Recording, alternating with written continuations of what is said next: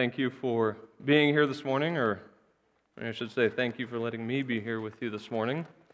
If you're not met, my name is Brad Orda. I have the privilege of being a pastor at Country Bible, and I've had the privilege for a long time now to get to know some of your pastors very well and hear often about the way the Lord is working at Faith Bible.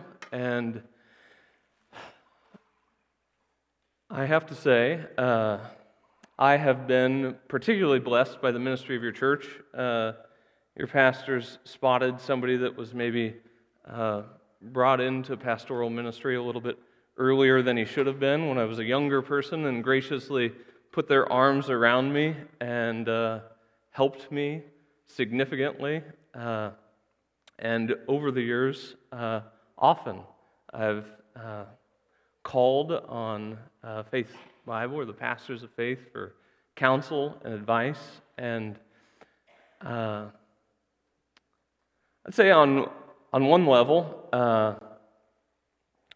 it is humbling to be here to talk to you this morning about fellowship, because one of the things I've learned from this church body especially is not only the degree of fellowship that we're called to have amongst each other as members of one body, but even more broadly, that we are all ultimately members of the heavenly host, and we should be striving to have fellowship with one another. And so it's been a privilege to partner with Faith Bible, for a Country Bible, to partner with Faith Bible to see the gospel advance here in Lincoln and even outside of Lincoln. And for that reason, I thought, I could preach two messages this morning. I could thank Faith for the many evidences of good, God-honoring fellowship I've seen over the years. Because I don't really know your body well. I don't know the things that you struggle with. For all I know, we could be struggling with gods of the city at at Faith, and at Country Bible, we struggle with gods of the corn. There's no real connection between what's happening at Country Bible and what's happening at Faith, but the more I thought about it, we all struggle with the same idols. And so, this morning, I'm going to assume some things are true of Faith Bible, some of the same things that are true of Country Bible, and we're going to go from there. I grew up in an age before streaming. I had a TV with 2 channels, and I learned to love old TV shows pretty early in life.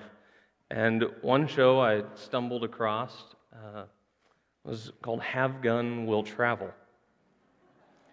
And I know many of you probably never even heard of that show. It was on in the 50s and 60s. But there's a trope in the show that was pretty common across all of the TV shows that I watched, and especially Westerns.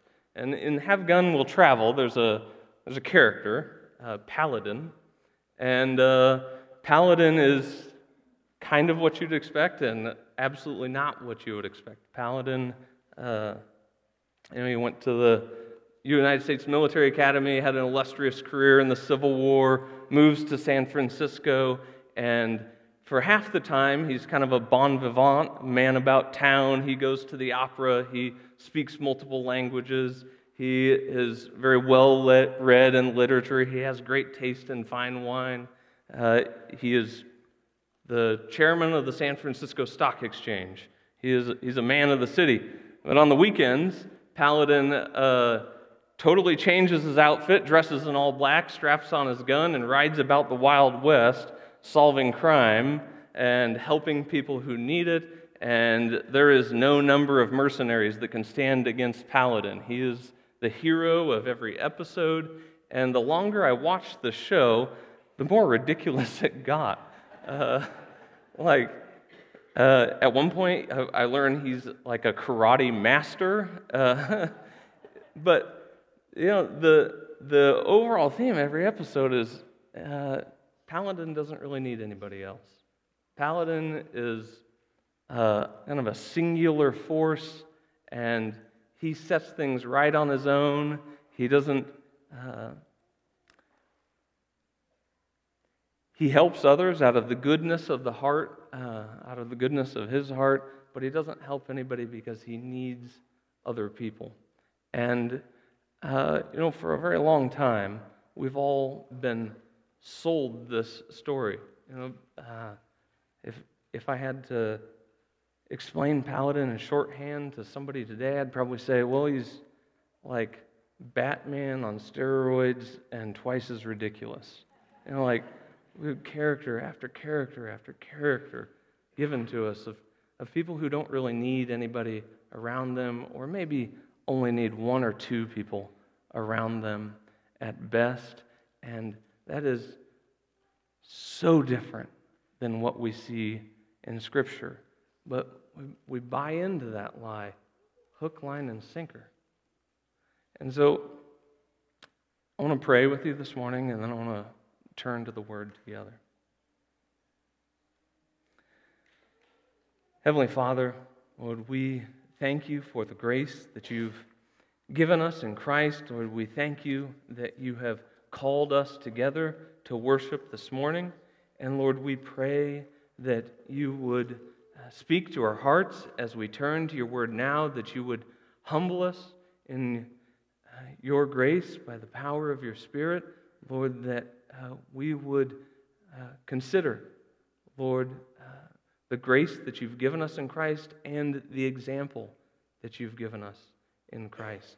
Lord, that we would see plainly our own sins and be humble enough to repent of them and strive for greater faithfulness in Christ. Lord, not only that you would continue to renew our minds and draw us closer to Christ's likeness, but Lord, that you would use our example to demonstrate the power of the gospel to others who do not yet know Christ. Lord, we pray that in the fellowship of this body, Lord, in the fellowship of your church, Lord, you would demonstrate the beauty of Christ.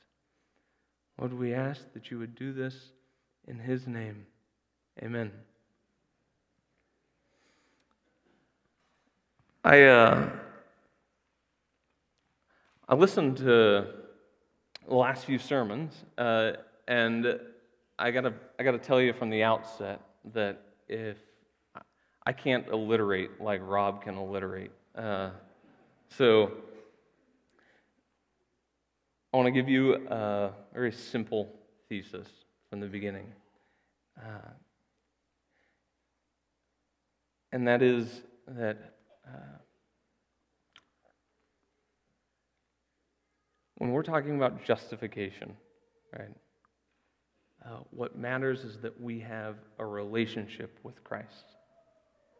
But when we're talking about growing in Christ's likeness, when we're talking about sanctification, the relationships we have with the people around us absolutely matter. That you cannot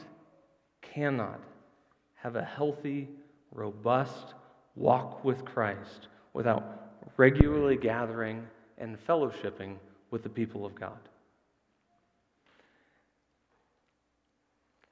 God designed each of us to be in fellowship with his gathered church, and we cannot spiritually thrive apart from relationships with people around us. There is absolutely no such thing as a healthy Lone Ranger Christian.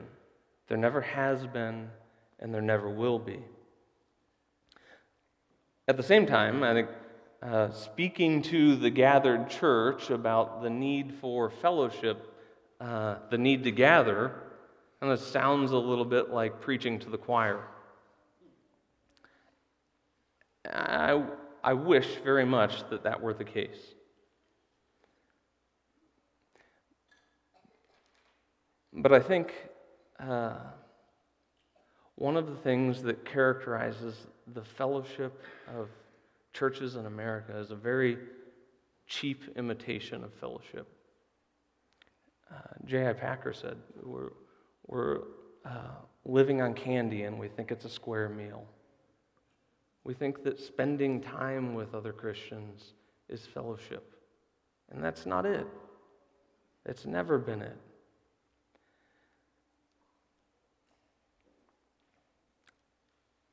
I'm very thankful that fellowship is a core value of Faith Bible Church. But belonging to a church with fellowship as a core value doesn't mean that you have fellowship any more than belonging to a church that preaches the gospel makes you a Christian. I've been around students long enough to know that being around people who are learning does not make you a learner.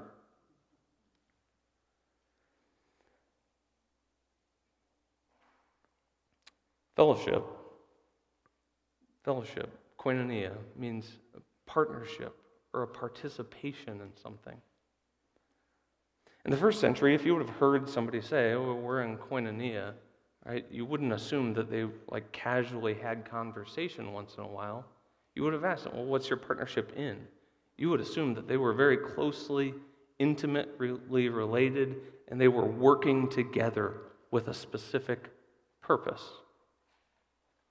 So when we think about the gathered church, what is our partnership? What is our participation? What are we sharing? And I suspect if we could listen in on most conversations, not just here, but probably at most churches in Lincoln this morning, and we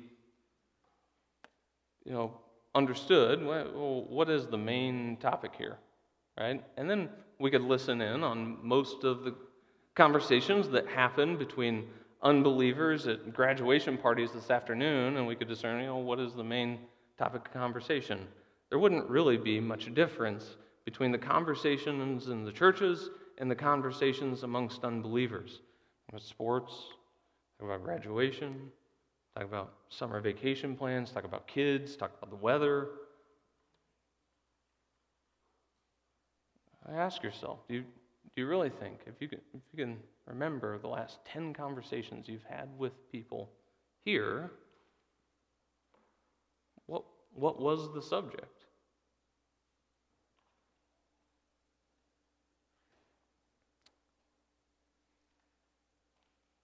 What's happening when Christians spend time together is, at best, a cheap imitation of fellowship.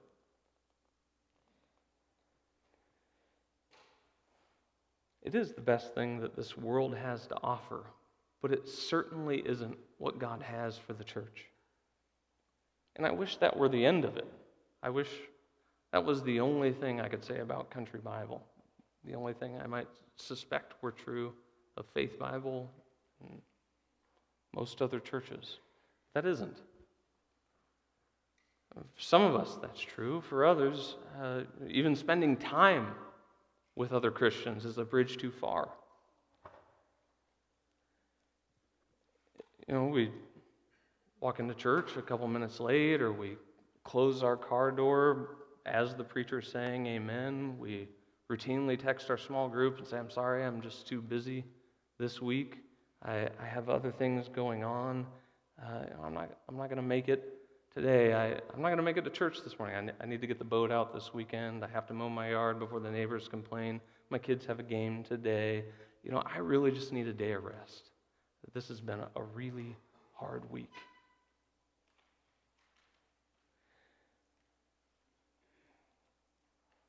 We tell ourselves all kinds of lies to deprioritize even spending time with the people of God. And we convince ourselves that they're good reasons. It's just 1 week. And maybe they sound like good reasons to us, but I suspect probably on the last day when we're standing before the throne of the Most High God. And he said, well, what about that week? And you're like, well, soccer game, couldn't help it. They're not going to sound as good.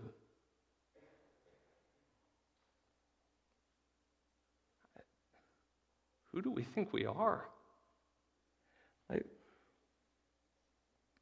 What do we think we're communicating to our neighbors, or our own kids for that matter, when we deprioritize the fellowship of the church for all of these other things? What are we doing to our own souls? And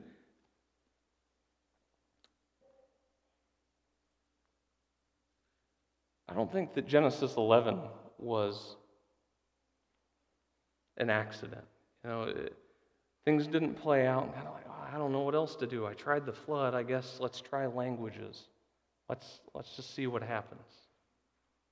God split up the nations intentionally.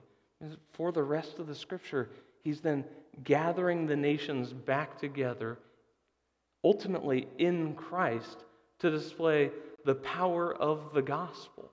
That He can take remarkably diverse persons, people that are so different from one another that no other power on earth could ever unite them, and drawing them together to demonstrate exactly what He's done in Jesus Christ.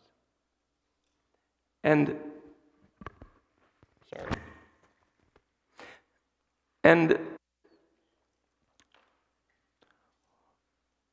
we're sacrificing that plan for what?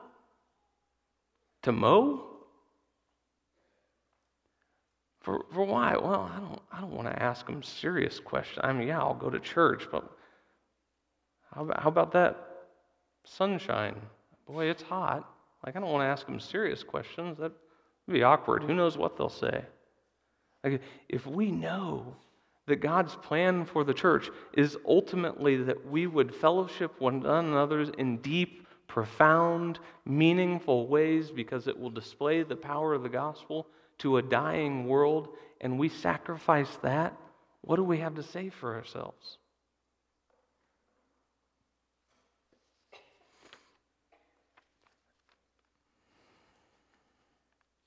And we have to be spending time together to be in fellowship. But fellowship is an awful lot more than spending time with one another. And true fellowship is qualitatively different than just spending time together. It requires that, sure, but we are people who are bound in Jesus Christ. Whatever differences there are between us, no matter how unalike we are in the world's eyes, the fact that God would draw us together and unite us in Christ is a display of the power of the gospel. And we absolutely cannot sacrifice that. It is, in some sense, sacrificing the mission of the church. It is sacrificing the worship of the church. I don't want to say that, maybe I've been given the most important week, but think about all the other weeks, or things you're talking about this week, the things that are evident in Acts chapter 2. How many of those things are they doing on their own? None of them. They're praying together, they're sharing in the apostles' teaching together, they're certainly the fellowship, they're engaged in mission and worship together. God is calling us together, and we've traded it away for nothing. We who believe that our identity is rooted in the gospel have to know that the fellowship of the church is a priority. We know that we've been redeemed by God in Christ. We are not just a family, as Dave read, we are a body, laboring together in the Spirit for the glory of God. The blessing of our partnership is rooted in the participation that we have in Christ. What possible greater commonality could we share? maybe, the person sitting next to you is in a different life stage. Maybe they have different interests. Maybe they talk a lot and you don't talk at all. You might be different in every possible category that the world considers, but you are both called in Christ. That is the basis of your identity. And that's why I wanted to turn to this text this morning.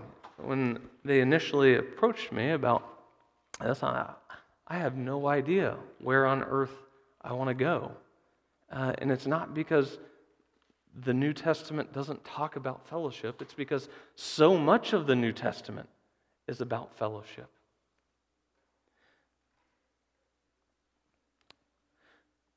But in Philippians chapter 1, verse 27, we read, "Only let your manner of life be worthy of the gospel of Christ, so that whether I come and see you or am absent, I may hear of you that you are standing firm in one spirit, with one mind, striving side by side for the faith of the gospel, and not frightened in anything by your opponents. This is a clear sign to them of their destruction, but of your salvation, and that from God.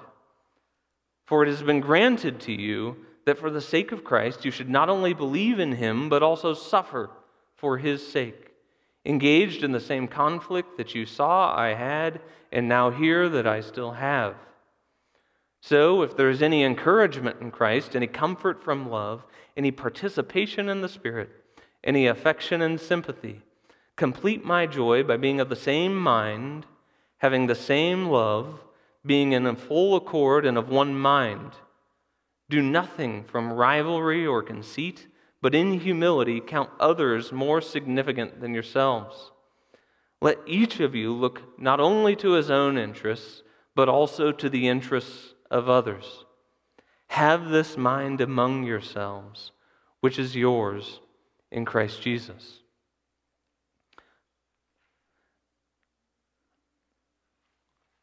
Our text this morning starts with this word "only," and don't ignore the force of this. Paul has spent a chapter updating the Philippians on where he stands, and some things that have gone into his considerations about his own life and how to see the gospel advance. And he's turning at this point now to talk about how the Philippians should think about their lives on the basis of the priorities he's laid out in chapter 1. And he starts, this is a hard only. It's like if you were a child and you were leaving, or your parents were leaving for the day, and they said, only, go out and do that, that'd be one thing. But if your parent looked you in the face and said, only, there's one thing, you got to do that thing before they get home, or look out. Paul's starting with only, there's one thing I want from you.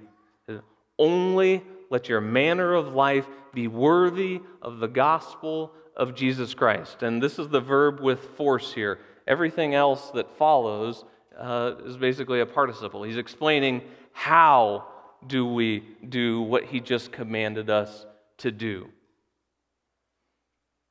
And as he goes on, we see it doesn't matter if I'm there or if I'm not there. You're not doing this to impress me. You're doing this for the Most High God. The one thing that I want from you, this life worthy of the gospel, is that you stand firm in one spirit. Right? This is feet planted, not moving. We're united together. If you are a fan of Charlton Heston or Gerard Butler or any ancient fighting, you know that the power of a military formation at this point, anyway, was that they planted side by side and they moved together as one unit. Right? That if one part of the line falters, the whole line falters. Right? And that's what he wants them to be thinking about now.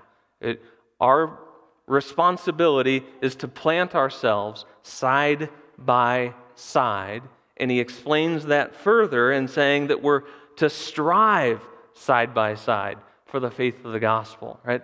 not only are we firmly rooted, but we're working together side by side. And there's a quality of strain here. It's not always going to be easy. There's going to be something difficult about it. But ultimately, our striving, our standing firm, is a life worthy of the gospel. And when I thought about that, I can't do that singularly.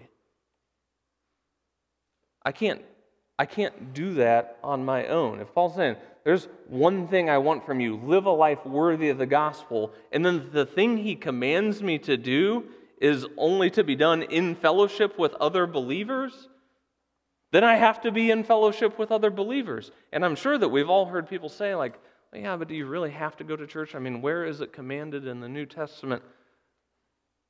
Think about the absurdity of that. Well, let's look at books in the New Testament primarily written to churches and look for a verse that says, gather as a church. Well, of course, it's assumed in the New Testament. He's writing to a gathered church. And even in this text, we see it's assumed. Like, Paul can't imagine that anybody would think, I can go about the Christian life on my own. I don't need other believers around me. He assumes we understand that it's been God's plan from the beginning to unite us in the gospel and give us a mission to work together towards.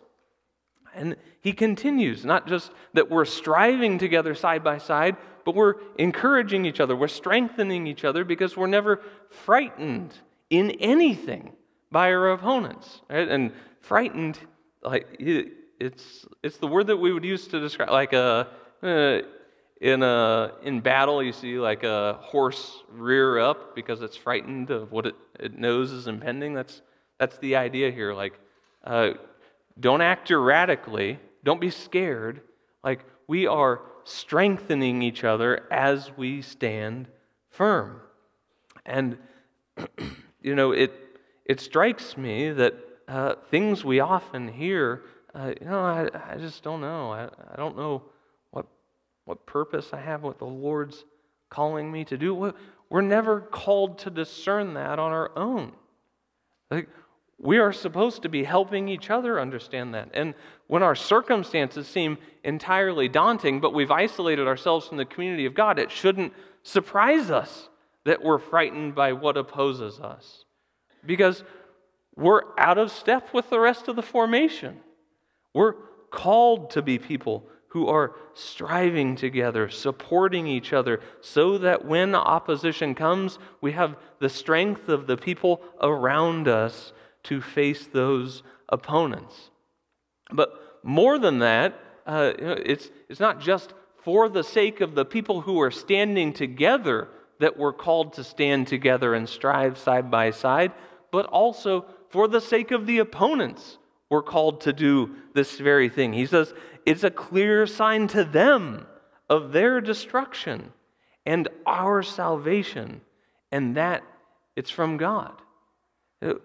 As those who oppose the church see the remarkable unity of the church despite the radical differences in culture, background, stage of life, and every other imaginable thing, it's a demonstration to the dying world of the power of the gospel. The fellowship of the church is absolutely part of God's intention for softening the hearts of unbelievers.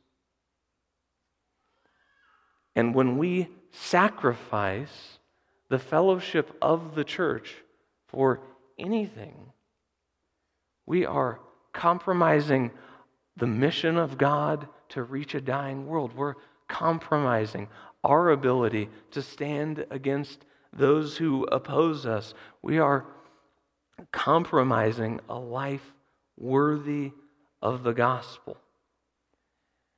And he goes on to say that it shouldn't really surprise us that we are facing opponents, that there is opposition against the church.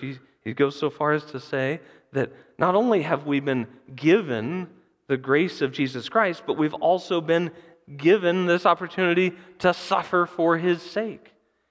We are engaged in the same sort of opposition that Paul is facing, that Satan is absolutely going to rage against the church, and we have this opportunity to fill up the suffering of Christ. It's a gracious gift from the Lord. And he continues. It's unfortunate, I think, that there's a chapter break here.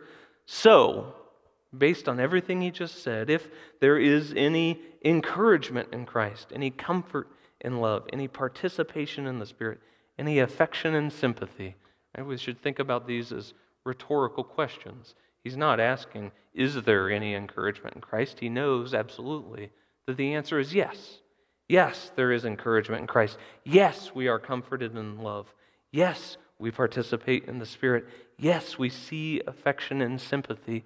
So then, complete my joy by being of the same mind, having the same love, being in full accord and of one mind. And again, you see Paul narrowing the focus through chapter 1 until we get here, and we realize that the thing that has been driving Paul throughout chapter 1 is this single-minded focus on the advance of the gospel. That whatever circumstance he faces, whatever his situation is, that he is driven by this desire to see the gospel advance, and the very thing he wants for the Philippian church is a single-minded focus on the advance of the gospel. Right? That, again, whatever differences there are in the Philippian church, whatever the Philippian church is facing, that they collectively are united in their focus on the advance of the gospel of Jesus Christ, and that concern drives everything else. That they see every circumstance, every situation, every opportunity. They make every evaluation based on whether or not the thing before them serves to advance the gospel of Jesus Christ. And if in God's grace they have two things that could potentially advance the gospel, they choose the thing that seems to most advance the gospel. This is the thing that drives the church. That this life worthy of the gospel of Jesus Christ is that we collectively, as the people of God, are united in making our supreme concern the gospel of Jesus Christ. And so he says, do nothing from rivalry or conceit, but in humility count others more significant than yourselves. And if you were to ask me, okay, so fellowship should be a priority, but how do we as a church really make fellowship happen? What does it look like? What does it look like for a church to make the advance of the gospel of Jesus Christ its overriding principal concern? They're right here. In humility, count others more significant than yourselves. That's what Paul's been arguing in chapter 1, that look, my circumstances aren't great, but in humility, I'm counting opportunities to share the gospel with people who otherwise wouldn't be hearing the gospel as more important than my personal comfort. And now what I want from you, Philippian church, is that you humbly put the concerns of others above your own. That is what the fellowship of the church ought to look like. And lest anyone think that he's saying, don't think about yourself, he clarifies here in 4 that each of you should look not only to his own interests, but also to the interests of others. So he's not saying we should neglect our own interests, but he's saying that we should be so focused on the interests of others that we are absolutely willing to put the needs of others before our own wants.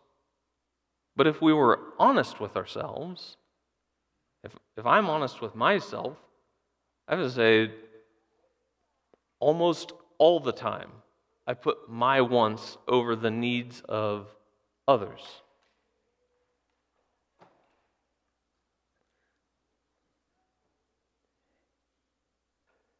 And every time I'm doing that, I'm putting a little tarnish on the gospel. I'm obscuring the power of the gospel. That every time that I humble myself, every time I put the interests of other people over my own, I am absolutely adorning the gospel. I'm doing something that will draw the attention of a dying world to the transforming power of Jesus Christ.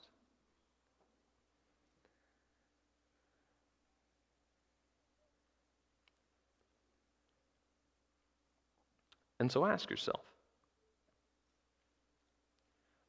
am I living in a way that demonstrates the fellowship of the church, not just time together, but true fellowship of the church?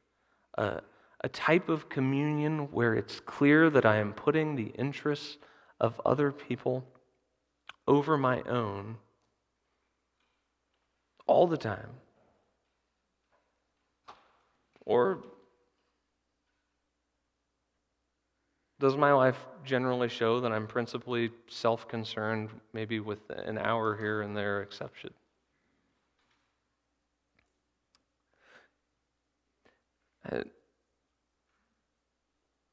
True fellowship isn't simply being with other Christians, but it does certainly require that we spend time with each other.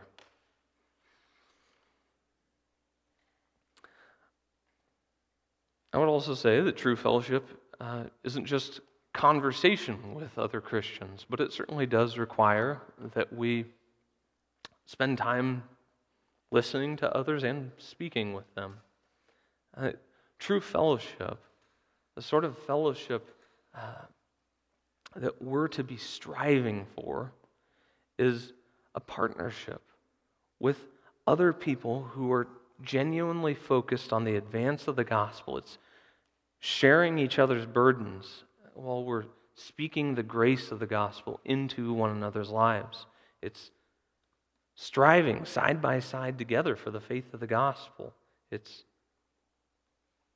standing firm no matter what the world throws at us. True fellowship demonstrates, I think, to a dying world that we are remarkably different by God's grace, that we are single-mindedly united in the gospel of Jesus Christ, and that gospel compels us to give up give up self for the sake of others, that it drives every decision that we're making, that it shapes every priority that we have, that we see every ounce of suffering that we endure through the lens of the gospel, and we understand that we're facing all of these things together, that we are people who have been radically transformed by the awesome power of God in Christ, and that we regularly display it in the way that we relate to one another. And at that point, I'd say, practically speaking, as a pastor for some years, it means that we are true fellowship. It means that we are taking the time to actually ask each other the questions that matter. And you might say, like, walking up to somebody in the lobby and saying, how have you seen the grace of the gospel work out in life lately? Might lead to a really awkward conversation. Like, what if they start talking about their sin? And I'll feel uncomfortable. I won't know what to say. Weird. True fellowship is that. It's taking the time to press each other towards greater faithfulness in Christ. And that means more than talking about the weather. It means asking each other, how have you been strengthened in the gospel lately? How are you challenged by the sermon today? Or what have you been learning from the Word recently? It means actually having conversations about the gospel with other Christians.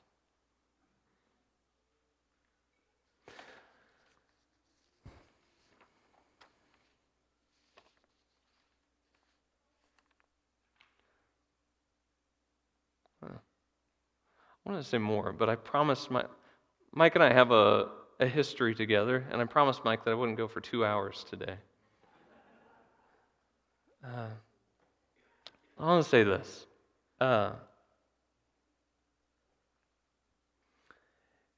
Give yourself to true fellowship with other believers for your own soul's sake.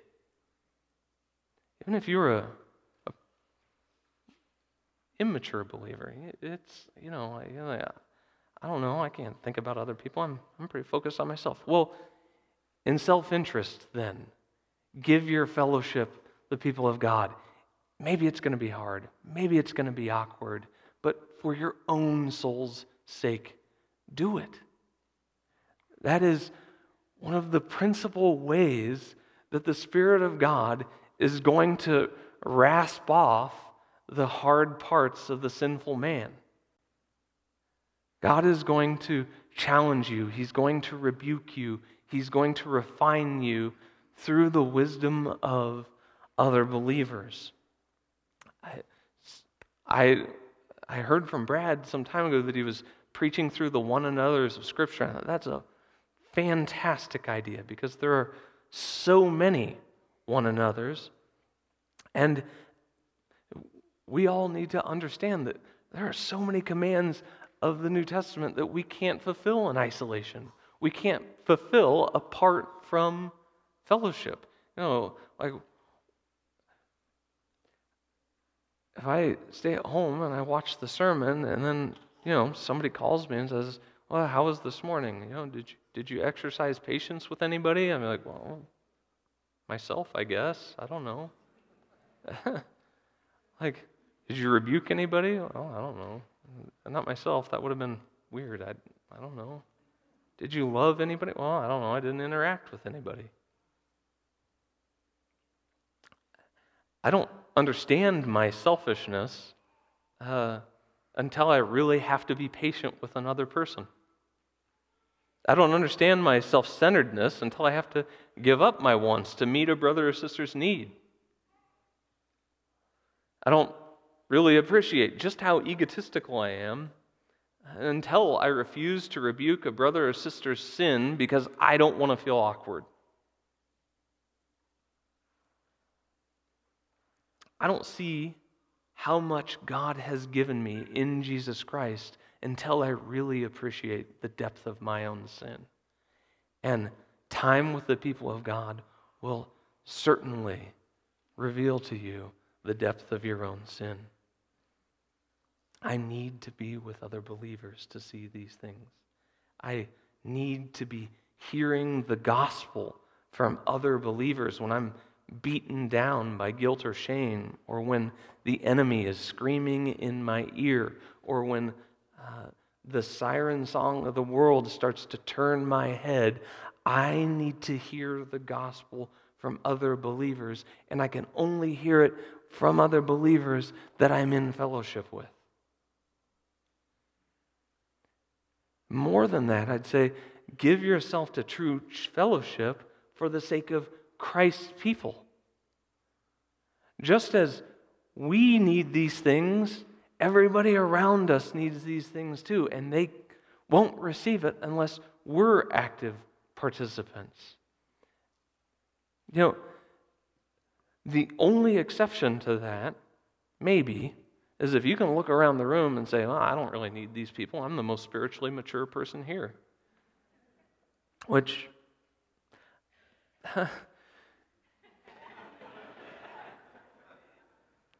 if you are thinking that, go back to point one. But even if it were true that you are singularly the most mature person to ever sit in the pew at Faith, or seat, sorry, we absolutely need you. We need you to be peppering conversations with your wisdom. We need you to be reminding us of the gospel. We need you to be using your spiritual gift and equipping us to use our spiritual gifts. You, more than anybody else, have a responsibility to give yourself to the fellowship of the church for the sake of God's people. And then I'd say, give yourself to the true fellowship with other believers for the sake of the church's witness to a world without hope. As I said,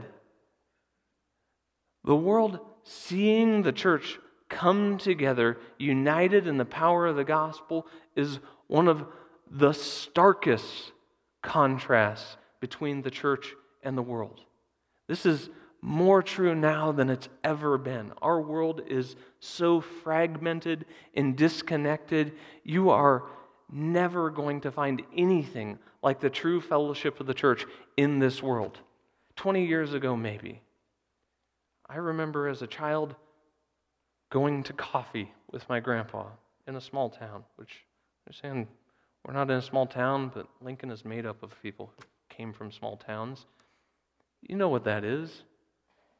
Maybe not. It's different than getting coffee with somebody. Getting coffee means I make a plan and I go meet somebody for coffee. Going to coffee means I'm going to go have coffee at the cafe or at the gas station or wherever, and whoever else shows up, and we're all going to talk about whatever comes to mind. We used to see imitations of the church's fellowship around. There were social clubs. People would get together. Now more than ever, that's not happening. Our world is dividing over everything.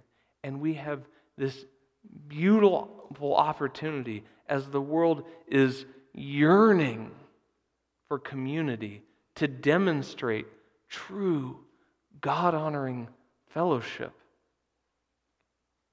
to demonstrate the power of Christ in the most profound of ways, to draw people to Him as they see for themselves what the gospel does in the heart of a sinner.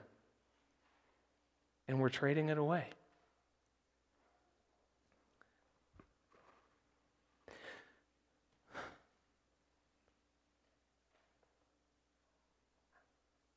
How beautifully we could display the power of the gospel if we did more than spend time together.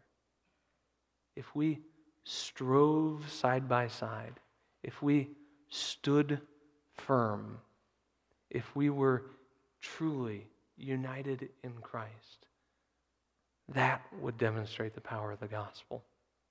And I would expect that you're thinking, yeah, that sounds like a lot.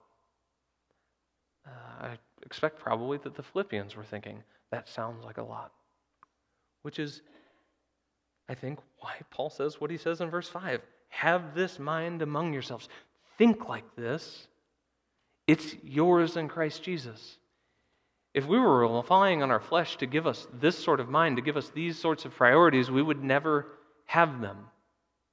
But God bought this for us in Christ. He graciously gives it to us in Christ. It's ours in Christ. We just now have to work out this salvation with fear and trembling. And so, if I say these things, you think, I've fall short of that. Well, repent.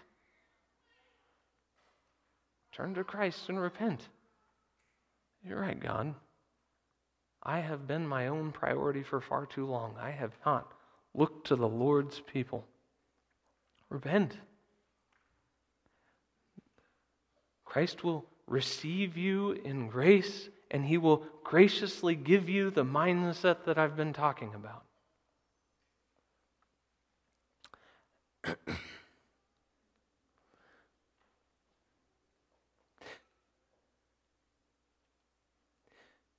And for others of you, maybe you'd say, oh, that's basically my life, or at least half of it. Strive for more. The Christian life is never good enough. You never have enough fellowship. You've never been faithful enough. We are striving together, pressing each other towards greater and greater faithfulness, towards greater Christ-likeness. And so before you leave today, spend time in fellowship. Glory in what we're going to witness in baptism. Celebrate the gospel together. Let's pray. Heavenly Father, Lord, we thank you for calling us together as a people in Christ. Lord, we thank you for demonstrating a life focused on the good of others, of counting others more significant than ourselves in the person and work of Jesus Christ. And so, Lord, we pray that you would increasingly give us the mind of Christ. Lord, that we would strive to serve those around us, to seek their good in a way that demonstrates the power of the gospel. And Lord, as we do this, we pray that you would further mold us in Christ's image. We pray that you would further mold the people around us in the image of Christ. And Lord, we pray that you would use this life together as a body to draw others to the grace of Christ. Lord, we pray all of these things in His name. Amen.